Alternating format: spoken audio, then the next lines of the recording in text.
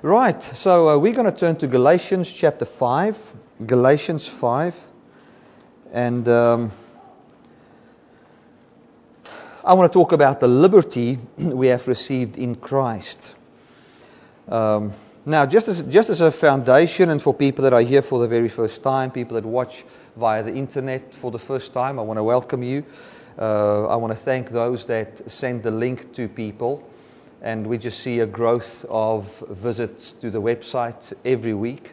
It's wonderful to see. It's wonderful to see how the website's just growing, and just even the ranking of the site's just growing all the time.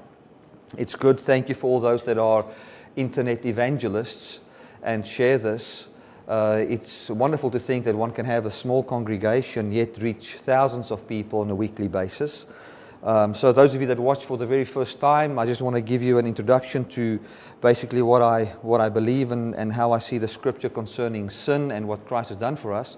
And for those of you that are here for the first time, what I believe Jesus Christ came to do is He came to take away sin.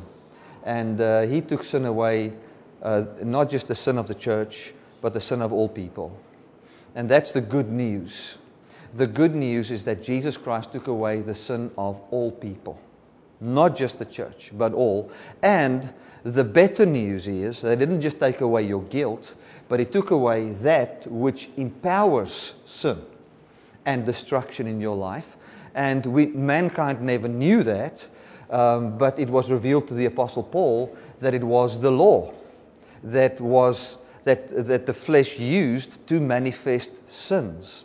So Jesus Christ had to come and take away the law system, the system where we define ourselves and where we find quality of life by our own willpower. He came to take that away so that we don't live by observing an external commandment and obeying the law, an outside law, by human willpower, and in such a way get eternal life. God does not want us to have eternal life that way.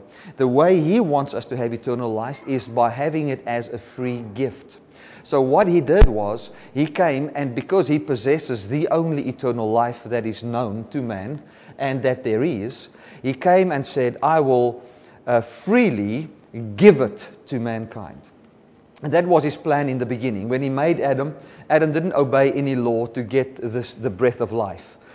He was dust before he could do anything good or bad. God gave him His Spirit.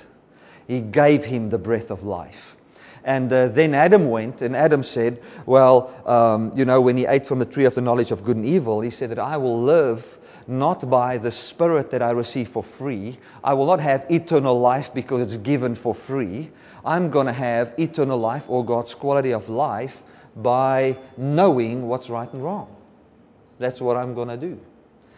So we're going to have quality of life. This is what Adam and Eve said, by observing external laws, looking at the laws of the universe, looking at the laws of this planet, looking at the laws, physical laws and things, and see how we as humans can appropriate those laws to have a life that looks like God's quality of life. Amen.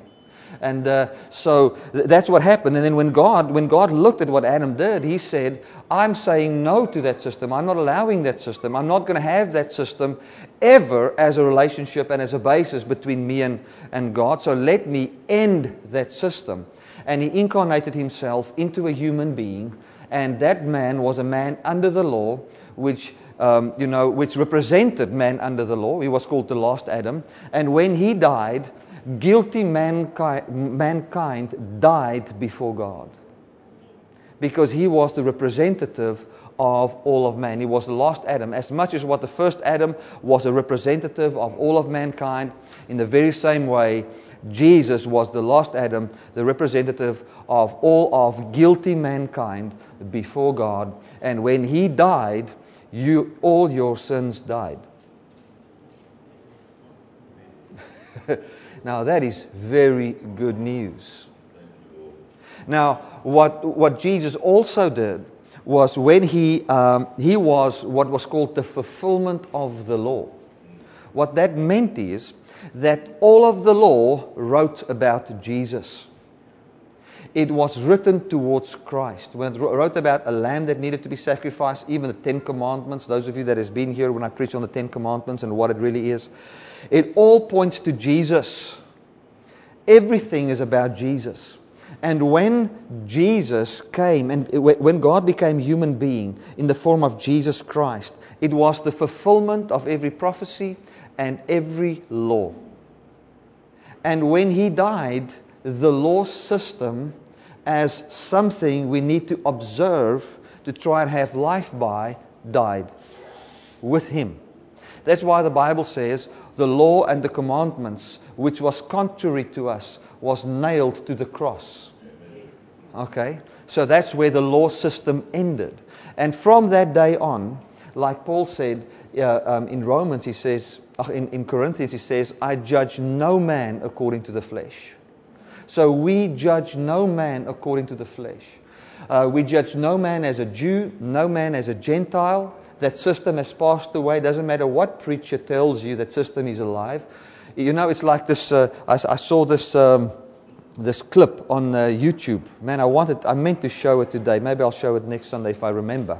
Don't want to make promises. You know, I don't always remember that well. They say carbohydrates. If you eat too much carbohydrates, it makes you forget. Now I cycle, you know, so I eat a lot of carbs. But anyway, so what it is this guy's on this big ship, you know, and he says, and he sees this another ship approaching on the ocean, and he says, this is such and such a ship, and I'm going to say Captain van Tonder, you know, and I'm telling you we've got the biggest ship in the South African Army, and we tell you to go 10 degrees to the north. And the guy answers and says, ek is seeman, you know, so and so, and I tell you go 10 degrees to the north. You do it. I'm not. He says, listen, I will use every force on this ship to secure the safety of the ship, and this is a battleship, to get you out of the way, but you will turn 10 degrees to the north. He says, well, sir, I don't have a ship. I man a lighthouse, so you can decide what you want to do. You know? And I see the very same thing, you know, when it comes to Jew and Gentile. Jesus Christ, God Almighty, said there's no more Jew and Gentile. So I don't care what preacher says with what golden ring and what suit, you know, or how big his church is or how many people he reaches. It doesn't matter, you know. The Rock, Jesus, said there's no more Jew or Gentile. Yeah, amen. So it's your call. You decide what you want to do. You know, you're going to change your mind anyway sometime. You know, because that's what He said. And we judge no man according to the flesh. What that means is, I don't judge any man according to Jew or Gentile or what he does by his works in the flesh. So in other words, when the flesh lives in somebody, in other words, when the flesh takes the law, and this is how sin happens, the flesh, human willpower, takes the law, wants to obey the law to have God's quality of life. The moment you try to do that, you find your inability manifest, and that is called sins. Now, we judge no man according to the flesh. What that means is, I'm not going to judge you by what you do. The only way in which you can judge somebody, the Bible says, is with a righteous judgment. The righteous judgment would be to judge a person in the light of what Christ has done for that person. And when you come to, the only conclusion you can come to when a person doesn't live a life where he is free from addiction or free from those kind of things that destroy your life, doesn't matter what it is, the conclusion we can come to is that this person doesn't believe the right thing. Because God changed what we can believe. In the Old Testament, you could only believe that you are a sinner. You could only believe that the only way I can have life is by observing the law. What you could also believe in the Old Testament is that there need to come somebody in the future that sets me free from the system. That's what you could believe. And that's all you could believe. But when Jesus Christ came, true faith came. We could now believe that our sins are forgiven, that the law system has ended, and what we can also come to is the conclusion that all of sin has lost its power over me, so that I don't have to resist sin anymore, but I just believe in Him. All I do resist is believing the wrong thing. That's all. It's all about faith. What you believe. You know, the word faith is only mentioned twice in the Old Testament, of which once it prophesies about the New Testament, where it says, you know, the righteous shall live by faith. And then it's mentioned once in the Old, one other place. So you can actually safely say it's actually mentioned once in the Old Testament and 219 times in the New Testament. So what does it say to you? It says to you that the New Testament is all about what you believe. What do you believe? For Jesus Christ came to change what mankind can now believe. So we can believe now that our sins are taken away, and that not just the church, but every human being stands innocent before God, because the Lamb of God was slain not just for the sins of the church, but for the sins of the world. So we've got good news to tell people. We can tell people you are innocent before God, and that God celebrates your life. You know how nice it is for me to tell Jana and Lorraine today, you know, because it's their birthday in the week here, that God celebrates your life. When it's your birthday, I'm sure He's happy. He celebrates the fact that you are there. He doesn't have a sour face when He thinks of you. He's happy when He thinks of you. You bring joy to Him. You know, like any child that we will have, you know, when it's his birthday, you know, we're happy. We're happy for our children. Maybe he does things that we don't want him to do, but who he is brings joy to us, and that's how God looks. We don't judge our kids according to the flesh. If we're good parents, you know, whenever your child does something wrong, you don't say the stupid child. You say, I wonder what's bothering him. Isn't it?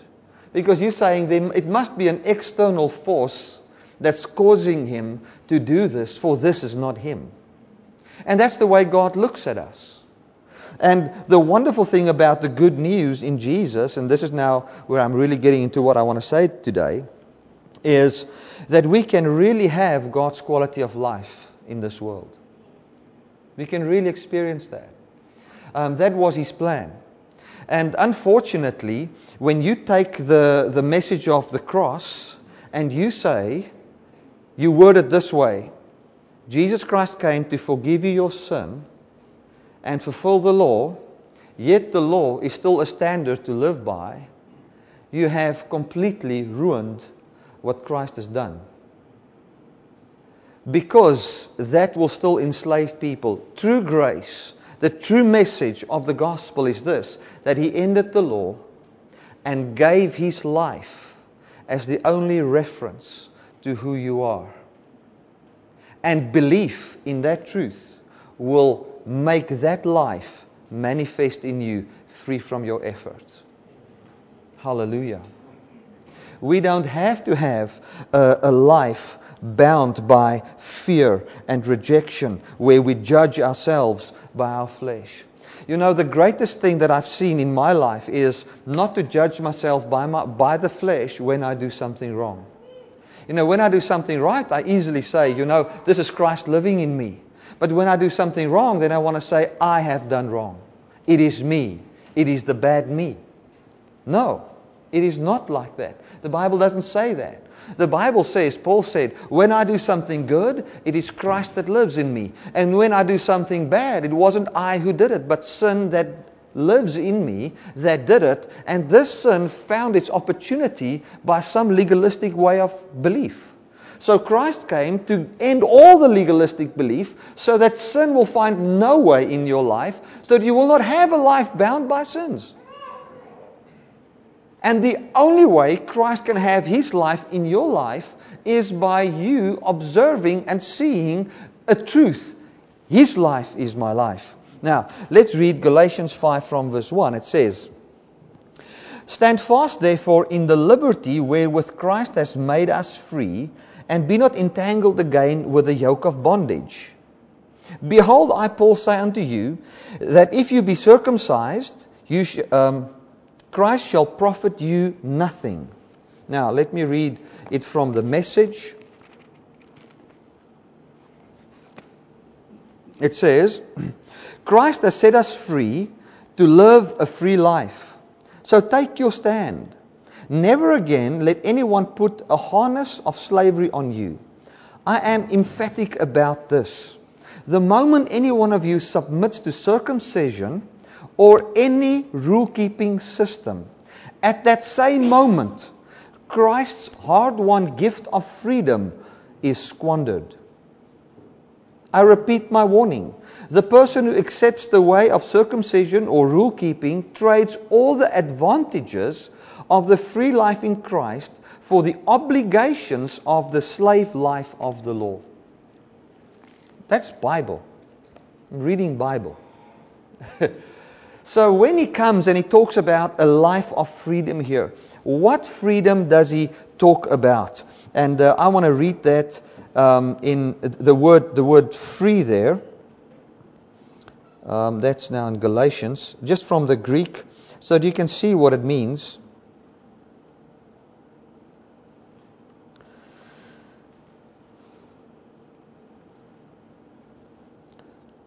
The word liberty, it was for freedom that Christ has set us free.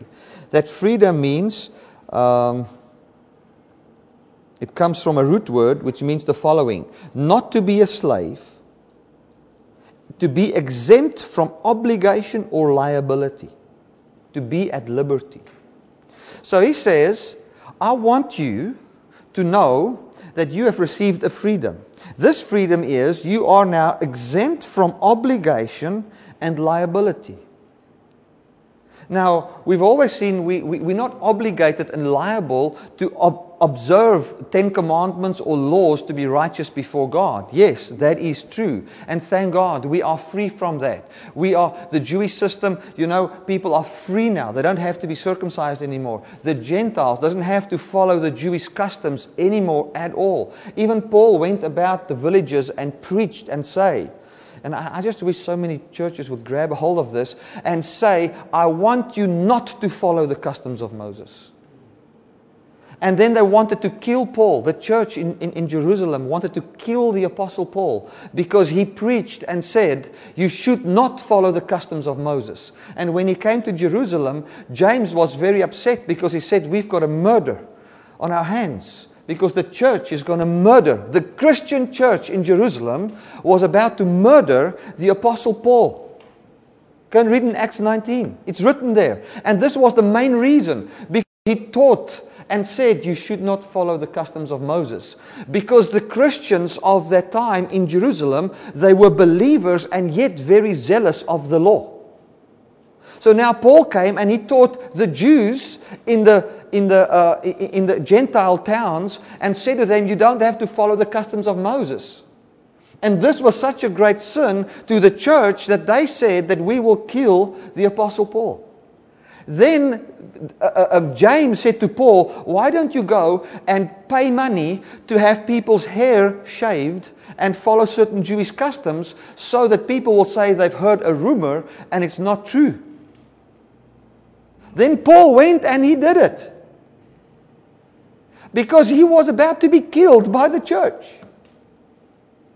Because the church was still zealous of the law. And the apostle of grace was not zealous of the law, but he was zealous of the life of Christ. Because he knew that the law system, the issue that Paul had with the law was not that it was given in the Old Testament or anything like that. The issue that he had was when a person puts himself in connection with that, his life will be destroyed. He will have all kinds of sins manifest in him, and he will never be able to have God's quality of life. So here he comes and he says, I want you to stand in the liberty that Christ has made you free with. In other words, you are set free from obligation and slavery. So we are not obligated anymore to follow any of the customs of Moses. Plus, when we stand in this liberty, we are also free with this freedom. And let me read it again. It says here, we are exempt from obligation or liability. Now, when we understand, and those of you that's been coming here regularly, you will remember that Romans 7 says that when we are under the law, then sin manifests. So, when you're under the law, you are not exempt, but you are obligated and liable to have the fruit of the law in your life. And the fruit of the law is murder, drunkenness, lying, cheating, sexual immorality, all those kind of things. That is the fruit. And you are not free from that fruit, but like the Bible says in Romans, we are free from righteousness. So when you're under the law, you've been liberated from righteousness. You've been set free from righteousness. You cannot be righteous. But when we believe in Christ, we've been made righteous and we've been set free from the law and the obligation we have once you married to the law. Yesterday I did some counseling, premarital counseling, and people came and saw me, and we spoke, about sex and how it works in marriage, and the obligations and all those kind of things, that there is.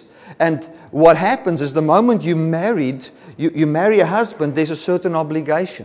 And what will happen is, if you are intimate with him, you're obligated to bear his fruit.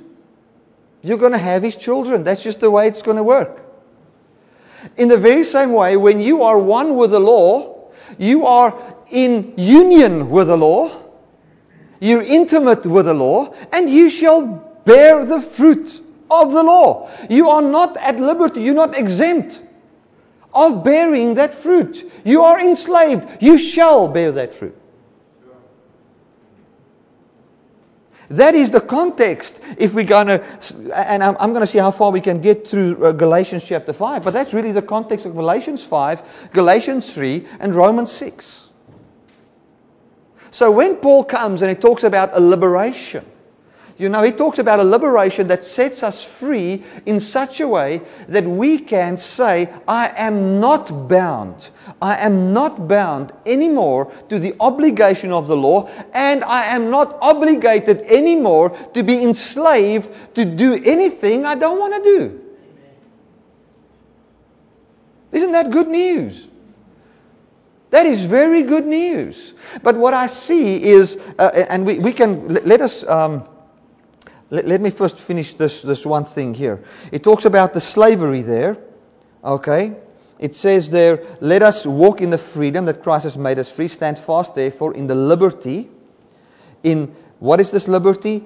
That you are exempt now, not to stand in bondage anymore under the fruit or this, if you want to call it sins, or the fruit of the flesh. We have been made exempt. Now, I remember years ago I would preach the very same thing. Grace has made us free. But then I will mix in the law in the very same message, bringing people in bondage again. No, Christ has set us free. And how are we free now? How do we walk in that freedom? How does grace look in everyday life? Die Bybel sê in Afrikaans, sê hy, reken jouself dan vry van die sonde. Make a mathematical calculation and come to the conclusion that you have been set free from sin. Now, you can never come to that conclusion by your works, because your works will show you sins. Your works will show you inabilities. So you'll have to have a certain reasoning. Reason this way: I have been set free from my union with that which brings forth everything in my life that I don't want.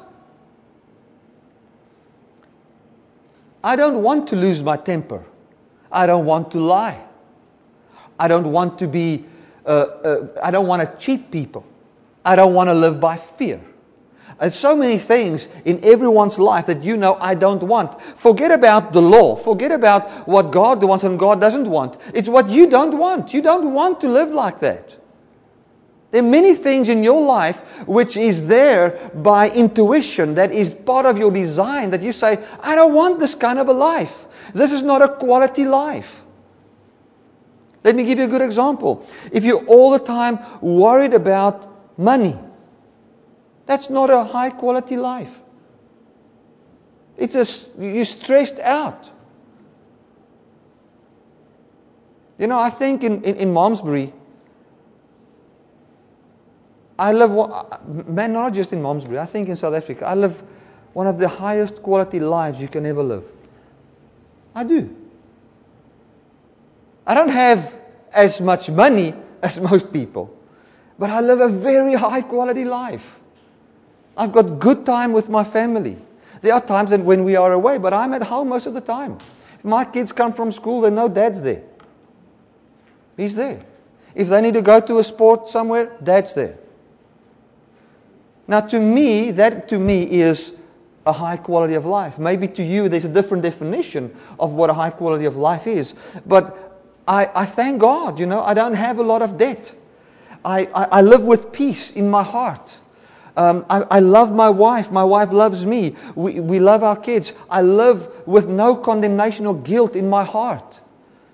You know, that to me is the highest quality of life. Then you can find somebody that buys a car every 2 months, a new car, literally, and I just see this guy is stressed out. And he's chasing, you know, if this was an American, I would have said the American dream. But he's got no life.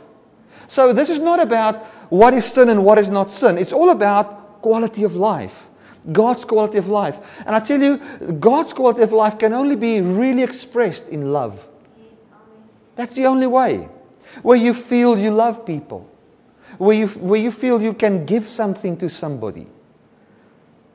So to me, when I think of what I want, I don't take the law, the 10 commandments, and find a standard of living by it. Neither do I take the Beatitudes in Matthew 5, 6, and 7, and I look at what Jesus preached there to find a certain standard of life. I look at what the Holy Spirit works in my heart, and I know what quality of life I can have.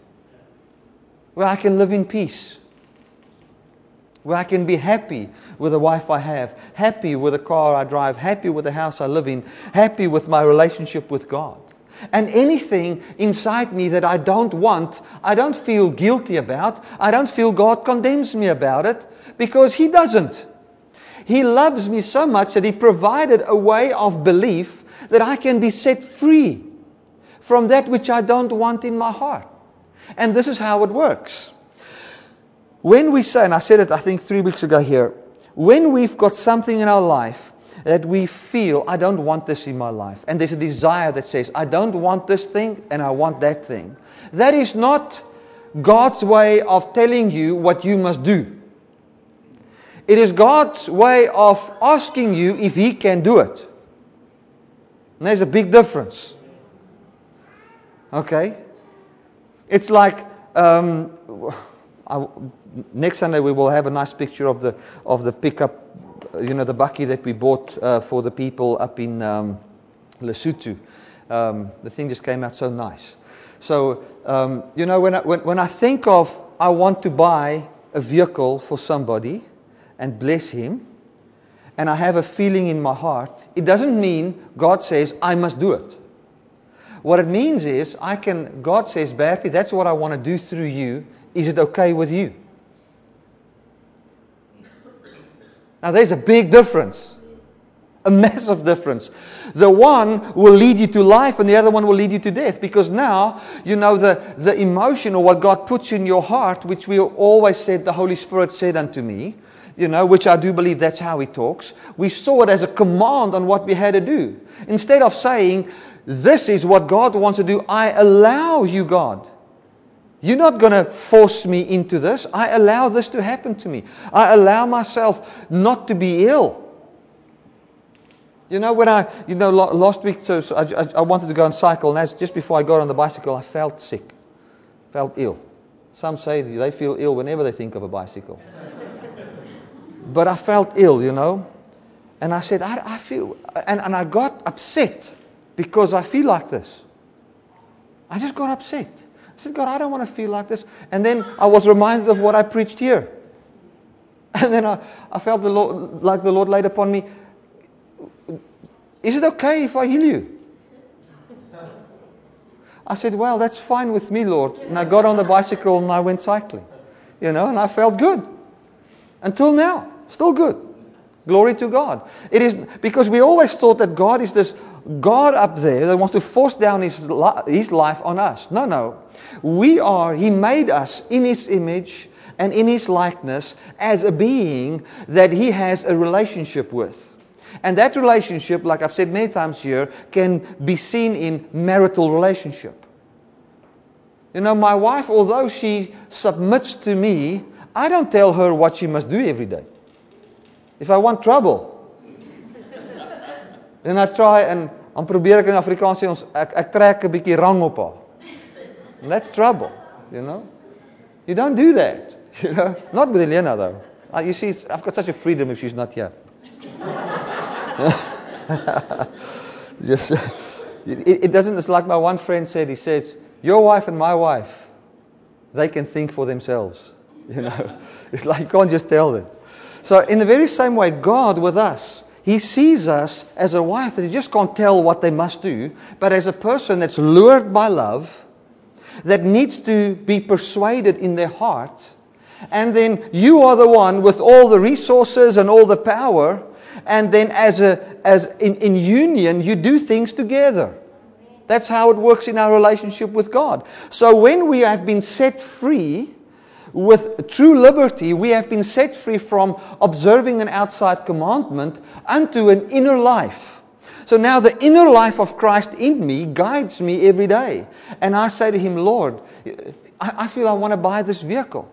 And now I know it was God saying, I want to do that through you. Is it okay with you? Yes, Lord, it is. And then I find the next desire coming to my heart. And the next one. And in such a way, I find God and I together, live together, and we do things together. And it works. I want to tell you, it works. Glory to God. It gives you absolute peace. There's no pressure to try and perform something. All of a sudden, you and God, you walk in partnership here. You're talking about a relationship where His life is produced in you. And this is the liberty He has liberated us with. Let's read a bit more there. He says, wherewith Christ has made us free, not to be entangled again with the yoke of bondage. That yoke means the following: a beam of balance, a pair of balances, a yoke. Now, what is a yoke? A yoke is to see, do I balance out, you know? You put the law in the one side and you put your works in the other side, and you want to see if I can balance the law. That is a yoke. Another word for yoke in the Bible times was doctrine or teaching. So what he was saying is, Christ has come to give us His yoke, His balance. His balance is, God is in the one side of the scale, and God incarnated Himself into a human being, Jesus Christ, on the other side of the scale, representing mankind, where the man, God the man, representing you and me, balances out God in heaven as pertaining to righteousness. So that the scripture can be true, which says that we have been made His righteousness. The right that God has to eternal life is the right we have now. So that is the yoke or the teaching or the doctrine of Christ. He says, take my teaching upon you, for it's easy, its burden is light. But then there is a yoke of bondage. And that is the yoke where the law is in the one side and human willpower is in the other side. And that binds you. What it binds you to is the manifestation of the flesh. That's what it binds you to. It will destroy your life.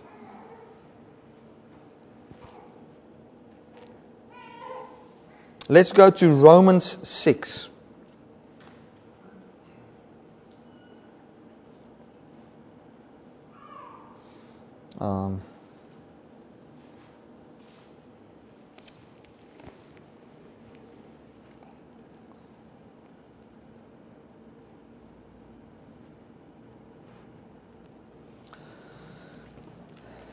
Romans 6 and verse 1. I wonder if it was verse 6. I can't remember. Now, let's first go to John chapter 8. John 8. John chapter 8, sorry about that, and verse 32. And let's just see what we talk about here.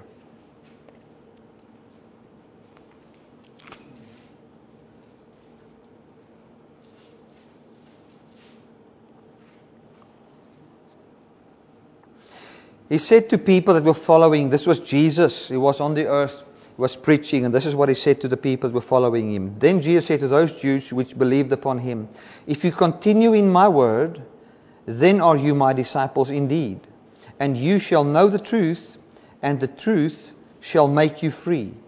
They answered him, we've been Abraham's seed, and were never in bondage to any man. How do you say we shall be made free? Jesus said unto them, verily I say unto you, whosoever commits sin is a servant of sin.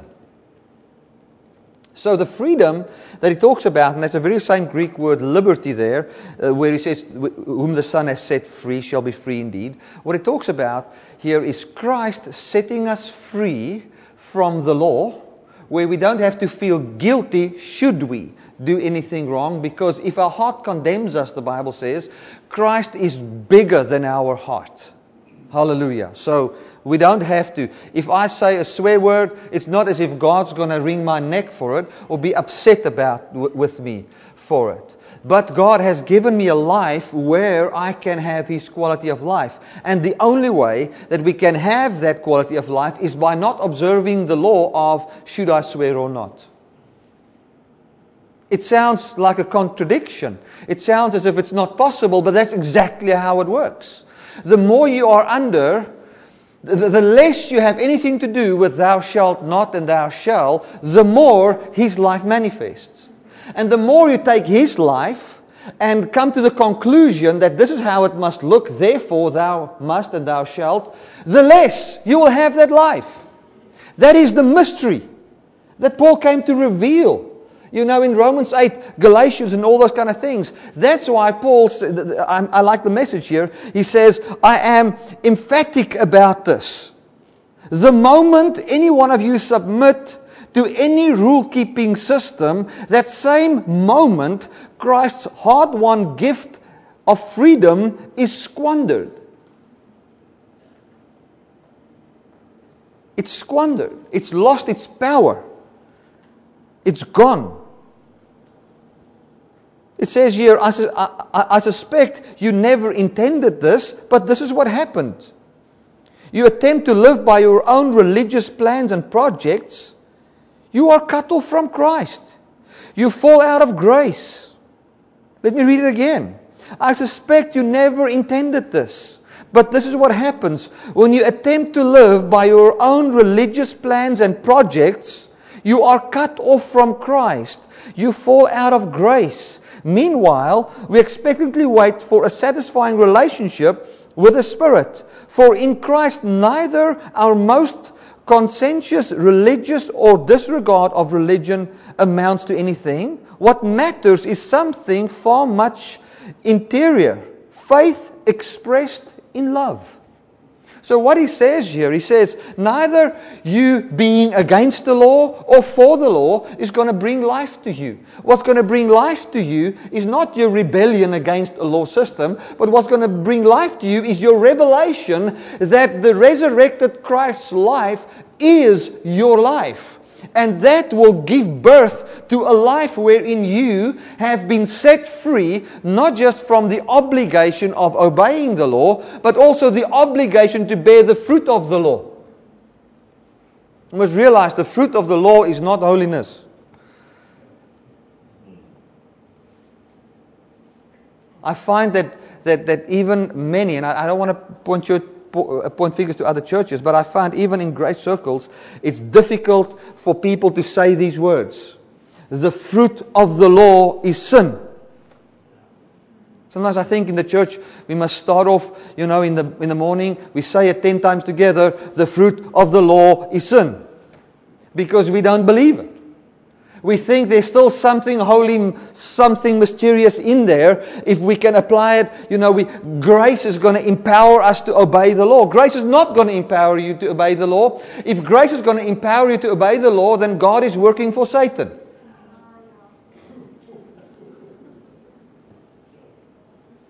not in partnership with the devil. The law system will destroy your life. And here Paul comes and he says, I'm emphatic about this. Any rule-keeping system, you have squandered the free gift of Christ, and you have violated the whole system that will empower you unto holiness. You will have no holiness. You will never get it right to think good about somebody. What about thinking good about yourself? I find we think the most negative about ourselves. We can still think another guy did that thing wrong, maybe he's going through a hard time, maybe you can gossip about him, and then after that think, if he comes right or whatever, you feel a little bit of a compassion. But when it comes to yourself, you're hard on yourself. Very hard on yourself. I'm wrong here, I'm wrong there, I'm wrong here. But when we can come to the point, like it says, and let us go there to Romans 6 verse 6. Listen to this. This is so powerful. How does grace look in everyday life? Grace is the divine influence by which God influences you. Now let me explain that divine influence. It is the loving kindness and tender mercies of God that He uses to influence your heart. That is grace. How does grace look in everyday life? It is a message. It is a truth where God comes and pampers you with His love, and it influences your belief to the point that you believe, I'm righteous, I'm holy, I'm one with Him, I'm not guilty before Him, He loves me. Where you believe, I have a brand new life, His life is my life, I am radiant, I radiate with holiness, I am clothed in splendor, I am dressed in dazzling white silk because of His words that He speaks over me. Once that reality starts to settle in, you find that you are now in union with that truth, and that truth bears its fruit in you. That's the only way unto holiness. There's no other way. Let's read Romans 6 and verse 6. Knowing this, that our old man is crucified with Him, and that the body of sin might be destroyed, that henceforth we should not serve sin. For he that is dead is freed from sin. Now, if we be dead with Christ, we believe that we shall also live with Him, knowing that Christ, being raised from the dead, dies no more. Death has no dominion over Him. For in that He died unto sin once, but in that He lives unto God. Likewise, reckon ye also yourselves to be dead indeed unto sin, but alive unto God through Jesus Christ our Lord. So why did Jesus die? To take away the body of sin. What is the body of sin? It's the law system. That is the body, or the governing body, that governs death in our lives. I don't know if I can say it clearer than what I'm saying it today. That's what governs death in our life. You know, reckon yourself to be really free. How are you going to reckon yourself to be really free?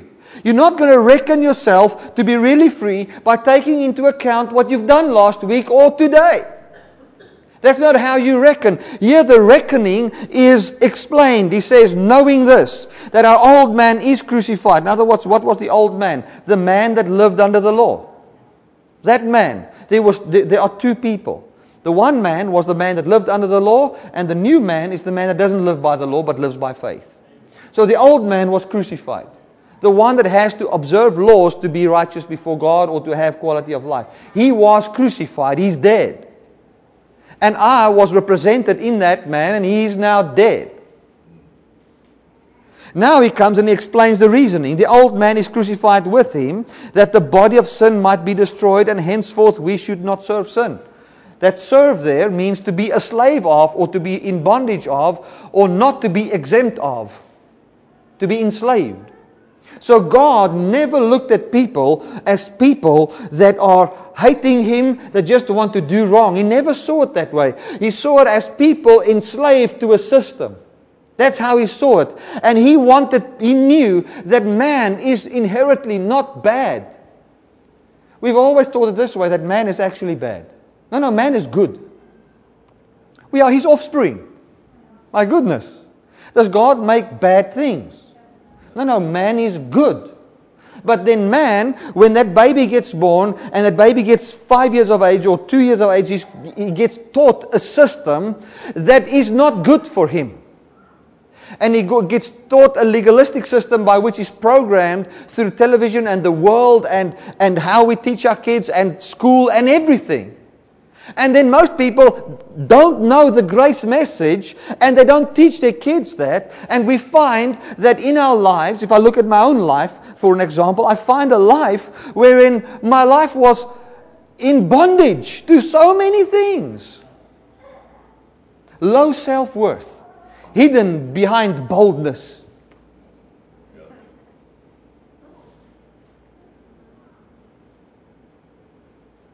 All kinds of bondage, you know.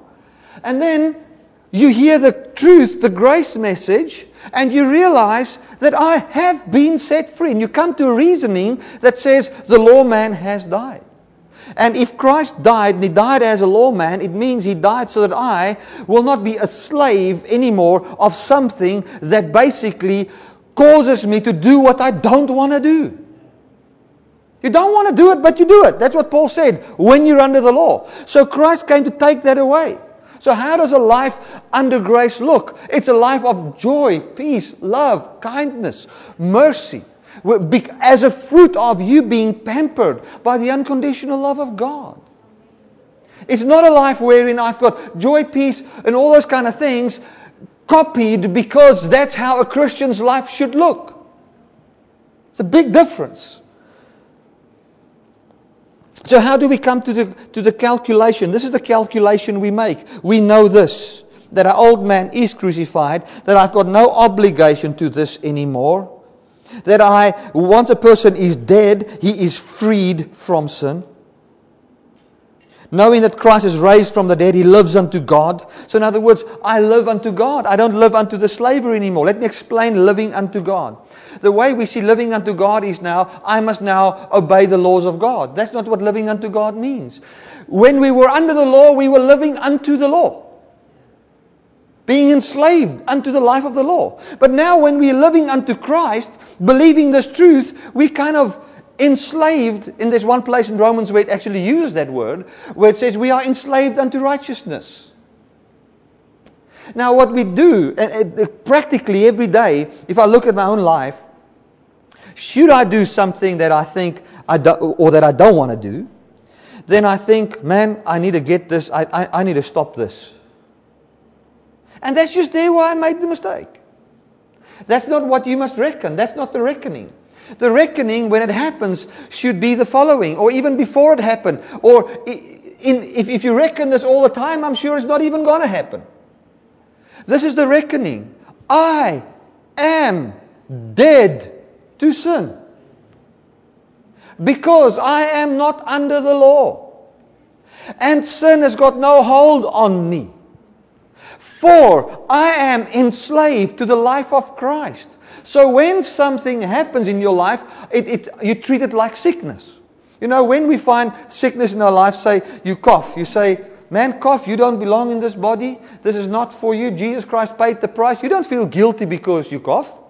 You feel the enemy is attacking you, isn't it? You've got something you feel, but this is an outside force that wants to live in my body. And the very same thing, anything else in your life. Why do we, if you get a flu, you don't say, the bad me, I'm such a bad person, that's why I've got flu. And some people will do it, but most will not. They will just say, man, this flu. So when you've got anything else in your life, why do you say it's you? It's not you. It's something that wants to live in you based on a wrong belief. So what do? We reckon ourselves as dead unto it. What is our reckoning? Not to say, I'm dead to sin. No, that's the wrong way. The right way is to say, He died for me. And when He died, the system that produced this was dead. And the Holy Spirit will reveal any rule-keeping system in me that will produce this kind of a life in me. We don't go law hunting, we go grace hunting. And the law will be done away with anyway. Glory to God. Let me read a bit more, then we're going to end off.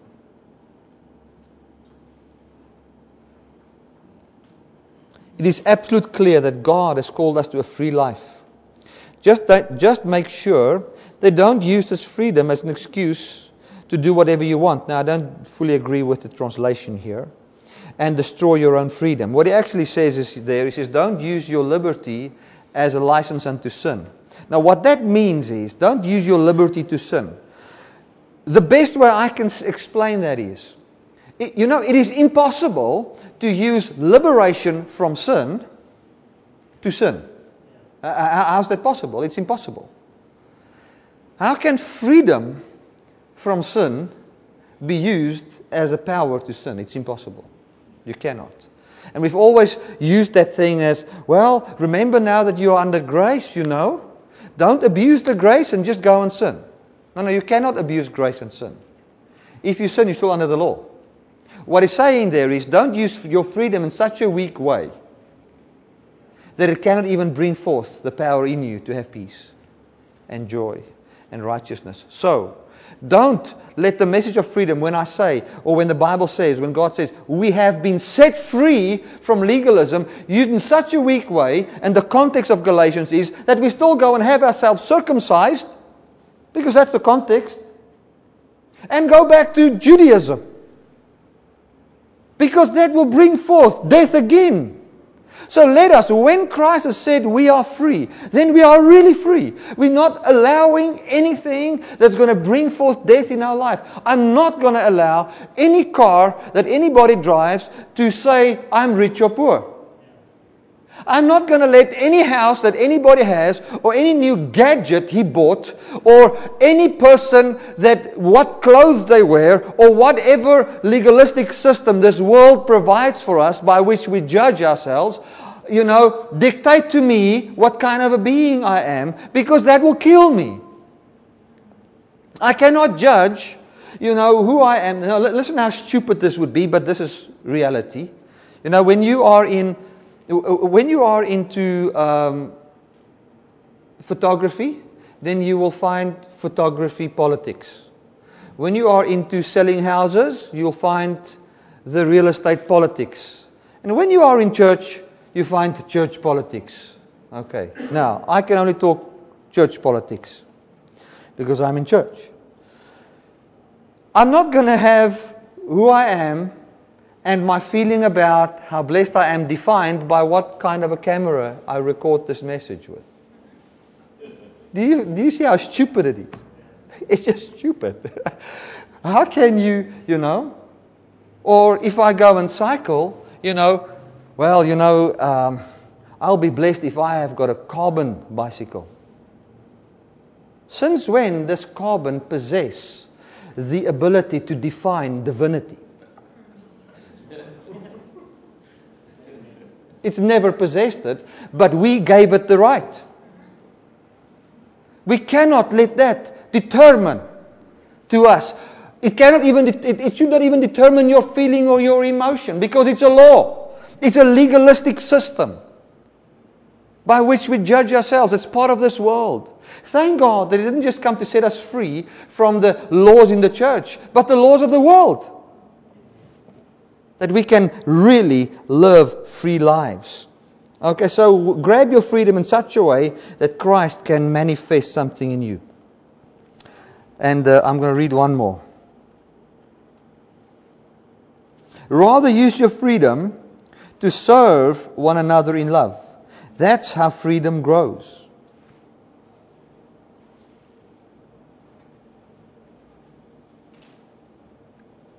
It says it this way. It says, for everything we know about God's Word is summed up in a single sentence.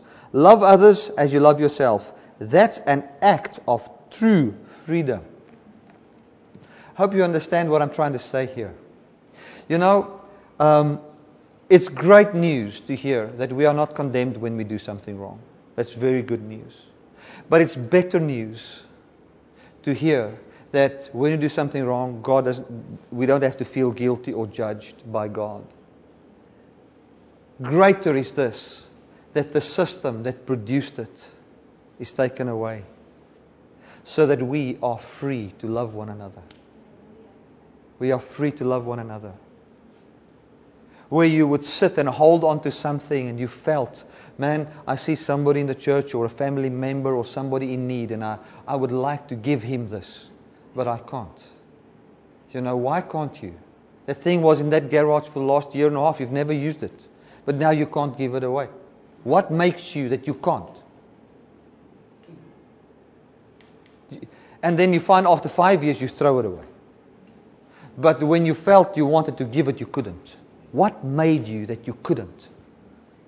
And all the 5 years, that thing was irritating the life out of you in that garage. Because that thing was condemning you. I should have given it to that person, or I should have done this, or I should have done... That is hell on earth, man. That is not quality of life. But we have been set free, and reckon yourself as free to be who and what you really are. You are not enslaved anymore to not do what you want. Because what you want is what God puts in you. Hallelujah. We want good. We don't want bad. There might be an evil desire. When there's something bad, in us, the Bible doesn't call that our will. It's named an evil desire. When there's good in us, it's called will. That which I want to do. When it's bad, it's called evil desire. So, what you really want is what God puts in your heart. He works in you to will. And we have been set free to do what we really want. If I look at my ministry, and I'm ending off with this, there can be certain pressures, to grow the ministry in a certain way, and have it become bigger and bigger. But I don't feel I want to do it in the way that it's done traditionally in church. I don't want to do it. So guess what? I have been set free not to do it that way. Glory to God. I'm not going to do it that way. I feel in my heart that I want this to naturally grow in an effortless way, which is not upheld by my effort, even with the worship in the church. When the young people came to me and said to me, Bertie, I can play this, I can do this, but we don't have somebody to lead. What can you arrange? I can wait until God. And then we will have effortless. And now it's happening. Now, I could have been by now, so upset with worship people because I've tried to bring forth an Ishmael. That's what the Bible says. When we live by the flesh, meaning being legalistic, we give birth to Ishmael. And just in the natural, the Jews are still struggling with the Ishmael until today. In the natural. It's not something that goes away easily. It's born, it's there. So we don't want something to be an Ishmael. We don't want, and I find it so many times, practical. You go and buy that carbon bicycle because you try and work up something, and then you need to pay the thing, and normally that's when the thing breaks. Everything is just negative and bad. It's not nice. It's not an enjoyable experience. If you want the carbon, then tell God and rest, and you'll have it.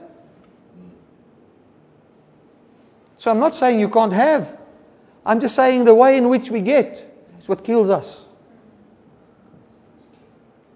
You are loved by God. I summarize it this way.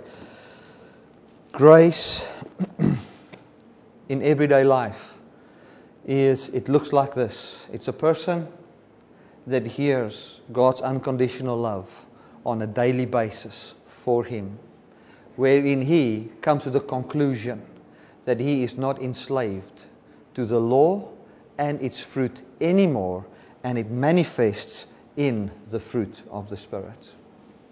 Let me read the fruit of the Spirit from Galatians here quickly in the Message. Unfortunately, this one doesn't have verses. It's one of those old messages. But it's still a good message. Yeah.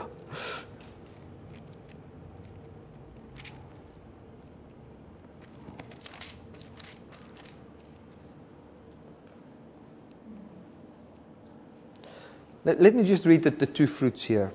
It's obvious what kind of life develops of trying to get your own way by legalism all the time. It goes on to lovelessness, cheap sex, stinking accumulation of mental and emotional garbage, frenzied and joyless grabs for happiness, magic show religion, loneliness, cutthroat competition, all-consuming yet never satisfied wants. I mean, that's not a nice life. So Paul wasn't saying to people, I don't want you to live this way. He said to people, I don't want you to get into something that will cause you to live this way.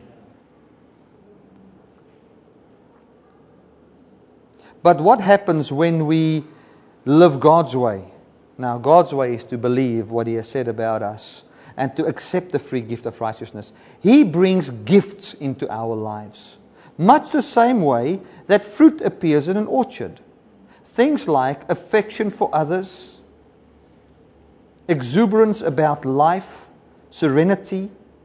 We develop a willingness to stick with things, a sense of compassion in the heart, and a conviction that is basic holiness.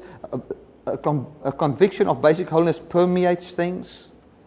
We find ourselves involved in loyal commitments, nothing needing to force our way in life, able to marshal and direct our energies wisely. Isn't that beautiful? So what he says here, he says, these things comes as gifts. It's not a command. God doesn't command you to use your energy wisely. He says, I'll gift you with that if you can believe you're righteous and count yourself righteous. I gift you with that freedom. So grace in everyday life looks like what I've just read there. Loving people, loving yourself, a smile on your face as a result of a gift. When you have a smile on your face, but it's forced because you're obeying a law, that's not how grace looks. Grace is a natural born gift from God. It appears as much something like as fruit would appear. The Message says, a gift from God. So a holy life is a gift from God. It's not a command.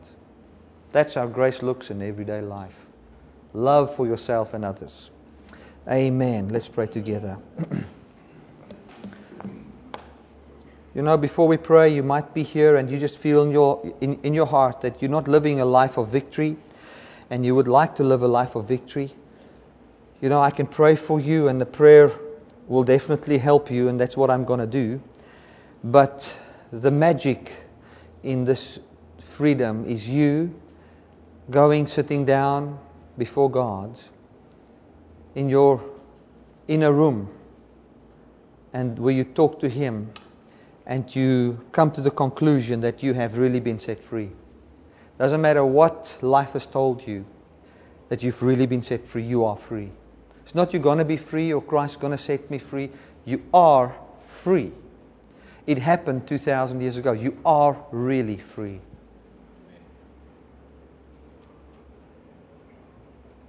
And we account for ourselves in that way. And that we don't live, we are not enslaved unto a life of doing what we don't want. But now we can live who we are. Count yourselves as free. How do we do it? By the simple conclusion, if one died for all, then all are dead. If the law was taken away in Christ, sin lost its power over me, and I am part of the new man, not the law man, the faith man. And the faith man is enslaved unto righteousness. Thank you, Father, for this truth. And thank you, Holy Spirit, that you guide every person today and in this week and the rest of their lives to appropriate this truth, that they can walk in this truth and see themselves as truly free with the freedom of Christ. Thank you that when we struggle and when we live a life where we feel this is not what I want to do, we don't live it in guilt towards you. We've got a sure help with us. That's not having an accusing finger pointing to our mistakes, accusing us of what we do wrong, but a willing God that knows our minds and our inner thoughts, willing to help us and correct us, to believe the truth about us. And the truth about us is always beautiful. It's always lovely. It's always uplifting. It's always righteous. It's whatsoever is good, whatsoever is lovely, whatsoever is noble. That is what you bring to our minds. And thank you, Father, that the faith that is accounted for righteousness is to believe that God justifies the ungodly. And thank you, Lord, that we don't have to first be godly by our actions before we can be saved. But thank you, Lord, that you save us first. And then, as we discover this salvation, we find the fruit of this salvation, which is a life that is your life manifesting in us. Lord, I don't even want to say we have a life that looks like your life, because that's a lie. We have your life. Thank you, Jesus. If there's anybody with sickness in your body, I would like to pray for you right now. I just feel that people can be healed. If you've got any sickness in your body, it doesn't matter what it is, I'm going to pray for you right now. Father, I want to pray for people right now that's got sickness in their body. I thank you, Lord, that you, and I just feel strongly to pray this. I declare healing over skin disease in the name of Jesus. You are healed. You are healed in the name of Jesus. Thank you, Father. I declare healing. And I thank you, Lord, like gold dust falls from heaven. I just see your glory, your divinity falling upon that body and healing that body right now. And the anointing of the Holy Spirit brings forth healing in the mighty name of Jesus Christ right there in Jesus' mighty name. Thank you, Lord. Thank you, Lord. Thank you, Lord. Thank you, Father. I just declare healing over that in Jesus' mighty name. Also somebody with a knee problem in the left knee. I thank you, Father, that I can just stretch forth my hands and I declare healing over that body. In the name of Jesus. That knee is healed. That knee is healed, completely healed, restored by the resurrection power of Christ. As well, cancer is completely healed. In Jesus' mighty name. Completely healed. I just feel, I'm just going to be obedient to what's in my heart. I just say HIV/AIDS is healed in Jesus' name. You are healed now in Jesus' mighty name, and it's taken away from you forever in Jesus' name. And God gives you back your life. For that was the fruit of the law. You are not a lawman anymore. You are exempt now from the fruit of that law. You are set free now. You're not obligated to carry it anymore. For you are a faith man. You're a righteous person in Jesus' name. And all this because of the doing of Christ. In Jesus' mighty name. Amen and amen. Thank you so much. Man, I've enjoyed the service. Glory to God.